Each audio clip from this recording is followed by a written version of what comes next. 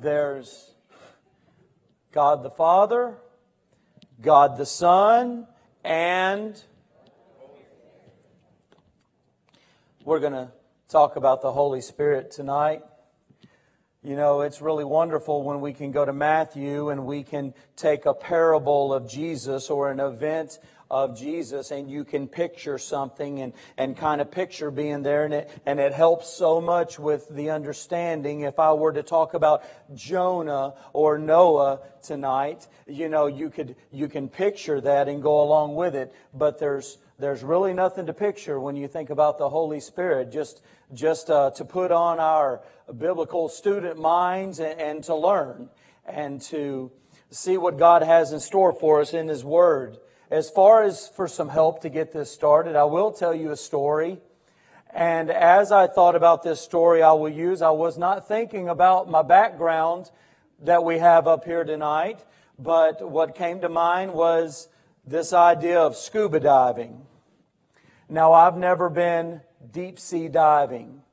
I never want to go deep sea diving. I have no interest in it whatsoever. But if I were to go deep sea diving, I'm sure that tank on my back would be my very best friend. It would be very, very important to me. Very important that connection stay solid from that tank to my mouth, to my snout, to my nose, wherever it hooks up. I'm sure I would want it, and that it always needs to be there, because you see, it's kind of another world when you go down into the water. We're not used to that world. No man can survive in that underwater life that there is down there. So therefore, for someone to go scuba diving and they're going to leave their habitat, it's not their natural habitat to go in the water. There must be a life source from their normal habitat that they take with them. We would need air if we went down there. Air would be very important. Oxygen would be of the greatest necessity for you and I. And as we consider that, you and I have been born again. If we're Christians, we are, just as the song says, this world is not our home. Our citizenship is now in heaven. It is not here.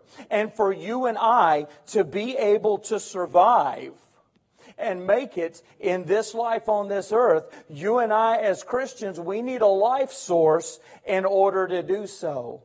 And I could easily say that we need God as our life source, and that would be very correct for me to say that. We need God to make it through this life. That's definitely correct. It's just that much more correct to say we need Jesus to be able to make it in this life. As a matter of fact, if someone asked you, as they asked one of my teenagers about 3 years ago, why is it that you are so joyful? How are you able to be happy all the time, no matter what's going on in your life? The teenager just sweetly smiled and said, because I have Jesus. What a wonderful thing. We should praise the name of Jesus. He's the one to be magnified. But I want to tell you something about the third person of the Trinity tonight. There's something we need to learn about Him. There is a specific ministry of the Holy Spirit in our lives. You know, when we think about the Trinity, when we think about our triune God the Father, He never lacks in getting attention. We always talk about God. God the Son, the Lord Jesus Christ, He should never go without the attention. All the attention should be to Him in our lives, and we should praise His name. But there's the third person of this Trinity, and that is the Holy Spirit. And where God the Father and God the Son do not ever seem to be neglected, there does seem to be a neglect of the Holy Spirit sometimes. There are some crazy teachings on the Holy Spirit out there. The Holy Spirit is talked about in such a way that there are denominations, and there are even Baptists who have no idea what the Holy Spirit is. And that actually causes some people just to not teach on the Holy Spirit at all. And you do not hear a lot of talk about the Holy Spirit, but there is a great importance of the Holy Spirit in our lives. And we are going to talk about just that tonight, because many people do not know about the subject of the Holy Spirit. The Holy Spirit is believed by some to be an exerted energy of God. Others have called the Holy Spirit an impersonal breath. And still there's some who just throw out a definition of the Holy Spirit, very general, that the Holy Spirit is a spiritual power. And all three of those things take away from any possibility of there being a personality of the Holy Spirit. And it is not right. There is a lot of neglect of the Holy Spirit, but the Holy Spirit is far too important. And so may we learn about the Holy Spirit tonight. We've talked a little bit about the importance of the Holy Spirit. We are also going to talk about the person of the Holy Spirit. We're going to talk about the deity of the Holy Spirit. And we're going to talk about the experience of the Holy Spirit this evening. Let's first understand that the third of our Trinity, the Holy Spirit, is a person. We're going to talk about the person of the Holy Spirit tonight. And we prove by the Bible, and we see by the Bible, against contrary teaching, against contrary words about the Holy Spirit, we see and we prove that the Holy Spirit is a person. We first understand that the Holy Spirit is a person by His attributes. I didn't even tell you to turn anywhere. You can go to 1 Corinthians chapter 2, and we're going to look at verses 9 through 11 for a minute. We're going to be all over the place tonight. I will try to teach in such a way so you can follow along if you choose to keep up. But we're looking at the Holy Spirit being a person by His attributes. The person of the Holy Spirit has intelligence and understanding. And we see that in 1 Corinthians 2, verses 9 through 11. Some familiar verses as we start out here. It says, "But as it is written, eye hath not seen, nor ear heard, neither have entered into the heart of man the things which God hath prepared for them that love Him." Praise God. "But God hath revealed them unto us by His Spirit. For the Spirit searcheth all things, yea, the deep things of God. For what man knoweth the things of a man, save the spirit of man which is in him? Even so, the things of God knoweth no man, but the Spirit of God." So we see intelligence, we see understanding in the Holy Spirit. But not only that, I'm going to go over to Isaiah chapter 11. Isaiah chapter 11 and verse 2. And it says, "And the Spirit of the Lord shall rest upon him, the Spirit of wisdom and understanding, the Spirit of counsel and might, the Spirit of knowledge and of the fear of the Lord." So we see here a being, we see here a person, an intelligent person, a person of wisdom, a person of understanding in the third person of the Trinity, the Holy Spirit. This constitutes the Holy Spirit being a person by the wisdom and by the understanding and the intelligence that He has. But not only do we see that attribute of the Holy Spirit, we also see the attribute of a sovereign will. And I'm going to go to 1 Corinthians chapter 12 now.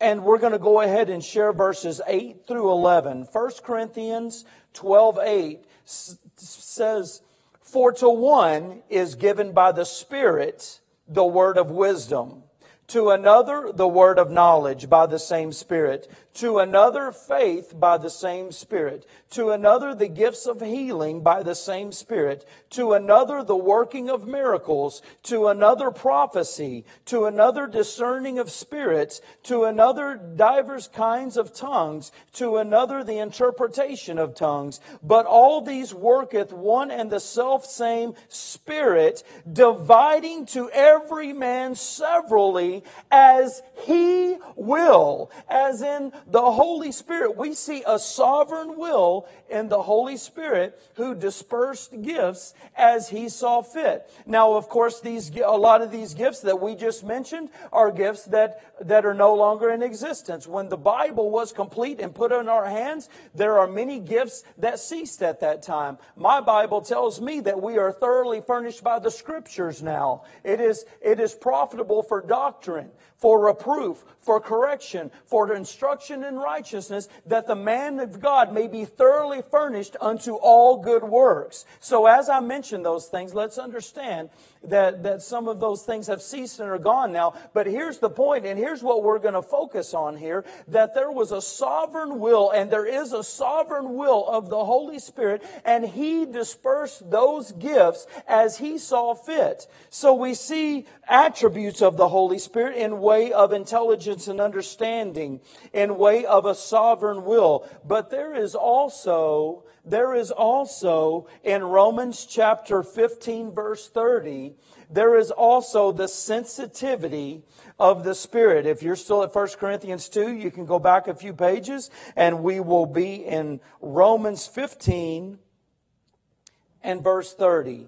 It says, "Now I beseech you, brethren, for the Lord Jesus Christ's sake, and for the love of the Spirit, that ye strive together with me in your prayers to God for me." So we see the sensitivity of love. The Holy Spirit loves. But not only does the Holy Spirit love, the Holy Spirit also grieves. And we see the grieving of the Holy Spirit in Ephesians chapter 4 and verse 30, which says, "Grieve not the Holy Spirit of God, whereby ye are sealed unto the day of redemption." So we see intelligence of this person of the Holy Spirit. We see a sovereign will of the Holy Spirit. We also see the sensitivity and the personification, if you will, of the Holy Spirit loving and the Holy Spirit being grieved. So we have proof through attributes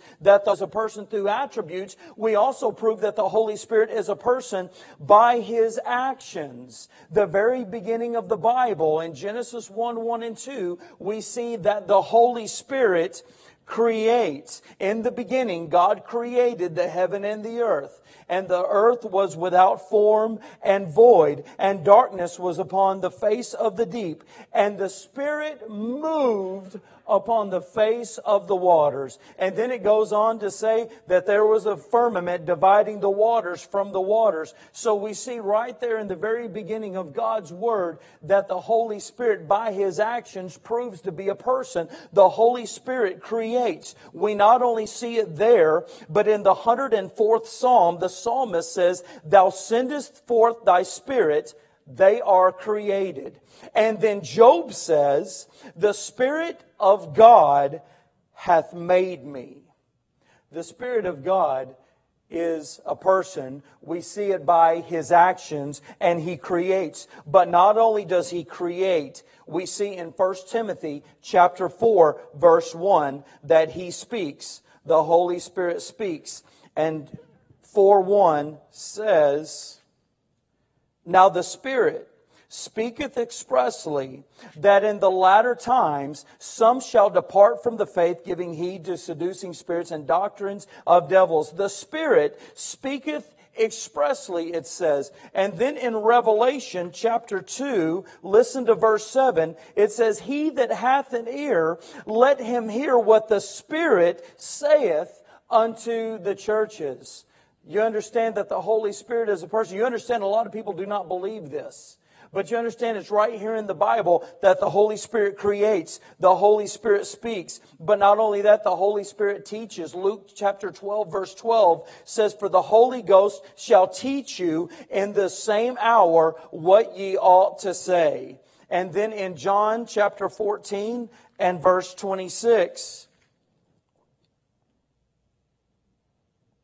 but Jesus says, "But the Comforter, which is the Holy Ghost, who the Father will send in my name, he shall teach you all things and bring all things to your remembrance whatsoever I have said unto you. But the Comforter, which is the Holy Ghost, who the Father will send in my name, he will teach you." So the Holy Spirit is a teacher. It takes a person to be able to teach, and that's what he does. But not only does he teach, the Holy Spirit also guides. We see by his actions that he is a person. Romans 8:14. "For as many as are led by the Spirit of God, they are the sons of God." But so we see that the Holy Spirit guides us. But not only does he guide us, the Holy Spirit commands us. I'm going to go to Acts chapter 13 and verse 2, and we're going to see the command of the Holy Spirit. It says, "As they ministered to the Lord and fasted, the Holy Ghost said, Separate me Barnabas and Saul for the work whereunto I have called them." So we see the command of the Holy Spirit for mission work for Saul and Barnabas. So we see the actions of the Holy Spirit proving him to be a person. He not only commands, but we know by the Bible that the Holy Spirit convicts. The Holy Spirit convicts the world of sin, of righteousness, and of judgment. The Holy Spirit comforts you and I. Jesus called him the Comforter, and that's what he does for you and I. Not only that, but the Holy Spirit intercedes. The very comforting, warming verse of hope for you and I in Romans 8:26. Whenever we don't know what we ought to pray as we should, it might be that devastating time you're in and you don't even know what to say to God. You're in up over your head, and when you are in reverence to God in that time, the Holy Spirit is sending up that perfect petition to God for you, better than what you and I would say ourselves if we could get ourselves together and be able to pray. So we see by these actions, he intercedes for us. We see that, if you're still with me, we see that personal relation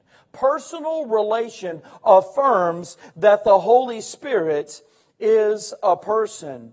You remember Ananias and Sapphira from Acts chapter 5, and you understand that they tempted the Spirit of the Lord. They sold their land and they brought some of their money. They said it was all of their money they were given, but it was only some. And the Bible says that they tempted the Holy Spirit. This is a personal relation from Ananias and Sapphira to the Holy Spirit, and they tempted him. But not only that, Ananias lied to the Holy Ghost. This constitutes a person that's being lied to. So the Holy Spirit is a person, and we see that here.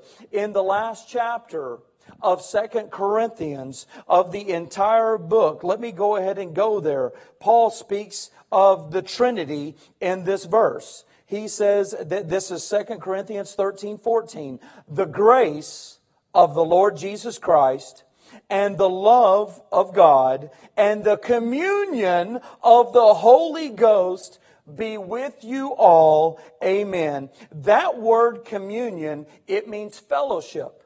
It means partnership. It means participation. It means communication. It means that you and I have communication with the third person of the Trinity, the Holy Ghost, the one that seems to be neglected, the Holy Ghost, Holy Spirit. Whichever one you say, you're saying the same thing. Down in Mississippi, they like to say Holy Ghost because it sounds real exciting. But they're saying the same thing as the Holy Spirit of God. And we have communication with the Holy Spirit of God. So consider the personal relation that you and I have with the Holy Spirit that makes us see that He is a person. How about the Bible's personal pronouns when speaking of the Holy Spirit. If there's not something more simple that will teach you and I that the Holy Spirit is a person, it's when Jesus said, if I depart, I will send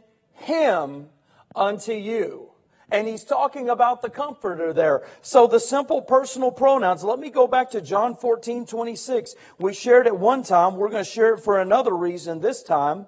But the Comforter, Jesus says, which is the Holy Ghost, whom the Father will send in my name, He shall teach you all things. There has to be a great neglect of the Bible for someone to consider the Holy Spirit a thing or a power instead of a person. And we see that simply by the personal pronouns affirming the person of the Holy Spirit. But how about His names? How about the names given to the Holy Spirit that affirm Him as a person? We see that we've already shared that He's Comforter, He's Witness, He's Justifier, He is called Sanctifier. He is a person with many names. So we have learned that the Holy Spirit is a person. But let's also look at the deity of the Holy Spirit, because none of the three persons of the Trinity of our God should be neglected or should be slighted one below or above another.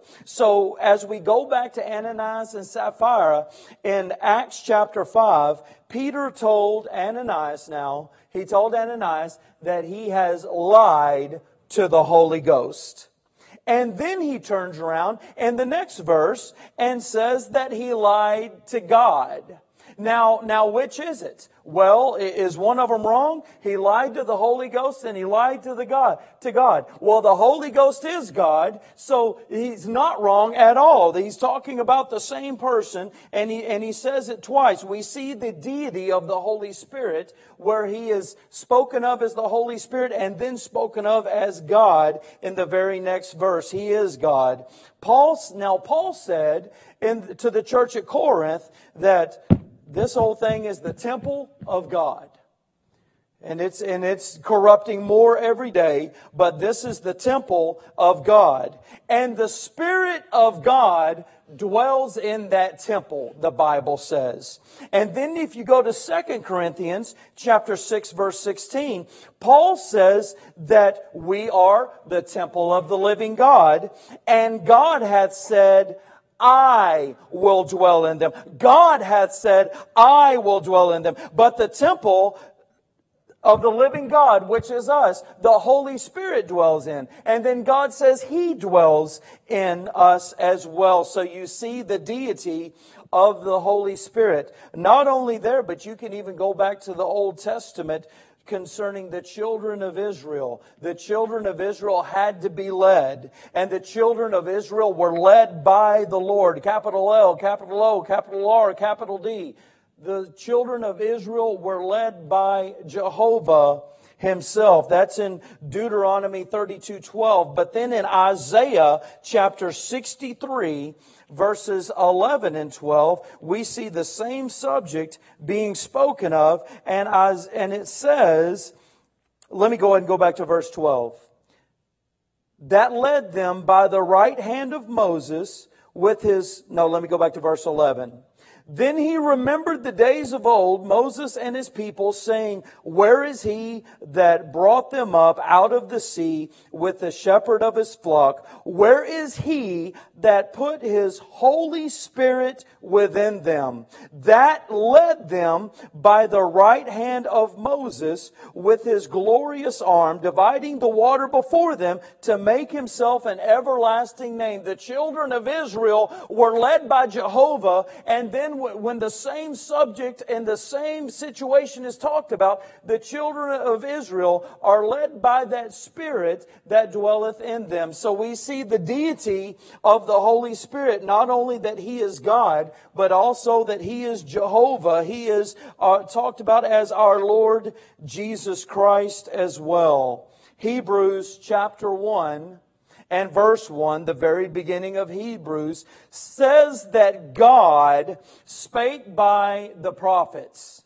But there's a very popular verse to us that we know in 2 Peter chapter 1, verse 21, that says, "Holy men of God spake as they were moved by the Holy Ghost." So God spake by the prophets, but also these holy men of God spake as they were moved by the Holy Ghost.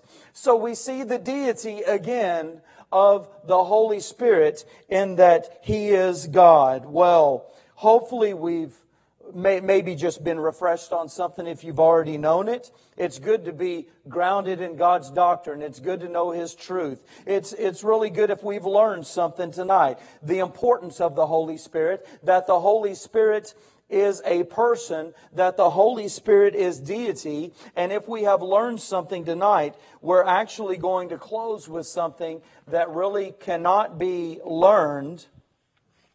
And, some things just have to be experienced. And so there is not only the person of the Holy Spirit, there is not only the deity of the Holy Spirit, but there is the experience of the Holy Spirit. There is the experience of the Holy Spirit. He is a person. He dwells within the one that believes in Christ. And for me to articulate something of the experience, it would be much better done by you and I in experiencing Him ourselves. Because see, there is conviction of the Holy Spirit. The Holy Spirit convicts you and I of sin. I personally had a life of sin that I could love and go about continuously over and over in my young life, and it didn't bother me whatsoever. I could live and do as I pleased with seemingly no repercussions. But once I trusted in Jesus Christ as my Lord and Savior, I found what our pastor said to be right, and that is no Christian can sin successfully. And that is because the Holy Spirit convicts you and I of sin. He does take all the fun out of it for His child, for our own good. Yes, the Bible does say that there's a temporary pleasure in sin, but not when the Holy Spirit convicts us and we are moved and we are disturbed until we confess that sin to Him and until we turn from that sin. We are not going to be successful in ministry in the Lord's church whenever there is conviction of the Holy Spirit that we are neglecting. For our good, He is convicting us to turn from our sin. So He convicts us of our sin, but not only that, not only does He do that, He leads and He guides you and I into all truth. I've heard a lot of complaints from different people out in the world as I go about the King James Version Bible. And I want to tell you what, I'm not the smartest person in the world. You can teach me a whole lot of things. My neighbor teaches me about gardening. I have a lot to learn. But I tell you what, we have a great teacher in the Holy Spirit. I do not need the Word of God to be changed so the man on the street can understand it. God changes the man on the street so he can understand the Word of God. And the Holy Spirit is a great teacher for you and I. He convicts us of sin. He leads and guides us into all truth. He dwells in the children of God. He has come to make a home in within the one that has trusted in Jesus Christ as their Lord and Savior. The third person of the Trinity, the Holy Spirit, comes to live within our lives. My Bible tells me in Romans chapter 8 and verse 16 that the Holy Spirit beareth witness with our spirit that we are the children of God. What a wonderful peace that we have when the Holy Spirit communicates to us, letting us know we are children of God. The way I've said it to the teenagers before, if I send out a text, a lot of times I don't get a reply. And with the kind of phone I've got, I shouldn't have a bad phone as assistant pastor. I should have a real good one. But nevertheless, I don't know if they get my text or not.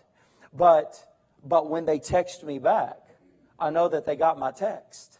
All right? And so let me say it in my teenager form way. Whenever we, major teenager thing here. When we text God, when we understand His truth and we trust in Jesus Christ as our Lord and Savior, then my Bible tells me in Romans 8:16 that He texts our heart back and lets us know, gives us the peace that we are the children of God. You have someone living inside you, the person of God, if you're a Christian, and He lets you know that, and He gives you that experience. One of my favorite verses concerning the Holy Spirit is Galatians chapter 5, verse 16. So many people, I'll tell you what it is in a second. But before that, so many people struggle in their Christian life. And don't get me wrong, we're going to have some kind of struggles with sin until the day the Lord takes us home to heaven. But it's not a continuous, it's not a habitual thing. It's not something that has to dominate you and I. Galatians 5:16 says, "Walk in the Spirit, and ye shall not fulfill the lusts of the flesh." How wonderful is the ministry of the third person of the Trinity, the Holy Spirit of God, living in our lives. He lives in the Christian. Don't take me wrong, but let me say it this way. The human being cannot live the life that God has called us to live. But the Holy Spirit does live the Christian life. And good news, everyone, the Holy Spirit lives within the one that is trusted in Jesus Christ as Lord and Savior. If you've been born again, He lives within you. And when He dwells within you and you're submitted to the will of God, the Christian life is lived through you by Him. He is in perfect agreement with the Father. The Holy Spirit is in perfect agreement with the Bible. The Holy Spirit will never lead you or I to live or to do something that we cannot find in the Word of God. Some people say, God led me to do this, God led me to do that, and it's against the Word of God. Well, hello, that's an instant lie. That's instant. I acted on my feelings and I did what I wanted to do and I compromised because the Holy Spirit leads us to do this perfect Word we have here before us, God in written form. Do you experience the Holy Spirit in your life? Does He lead you? Does He guide you? As one of my teenagers said, he said, one thing I can tell you of evidence that I am saved, I know the Holy Spirit teaches me the Word of God. I know the way I am able to understand and able to answer and do these things. The Holy Spirit gives me that understanding. Do you experience Him in your life? That's a very important question. Do you experience the Holy Spirit in your life?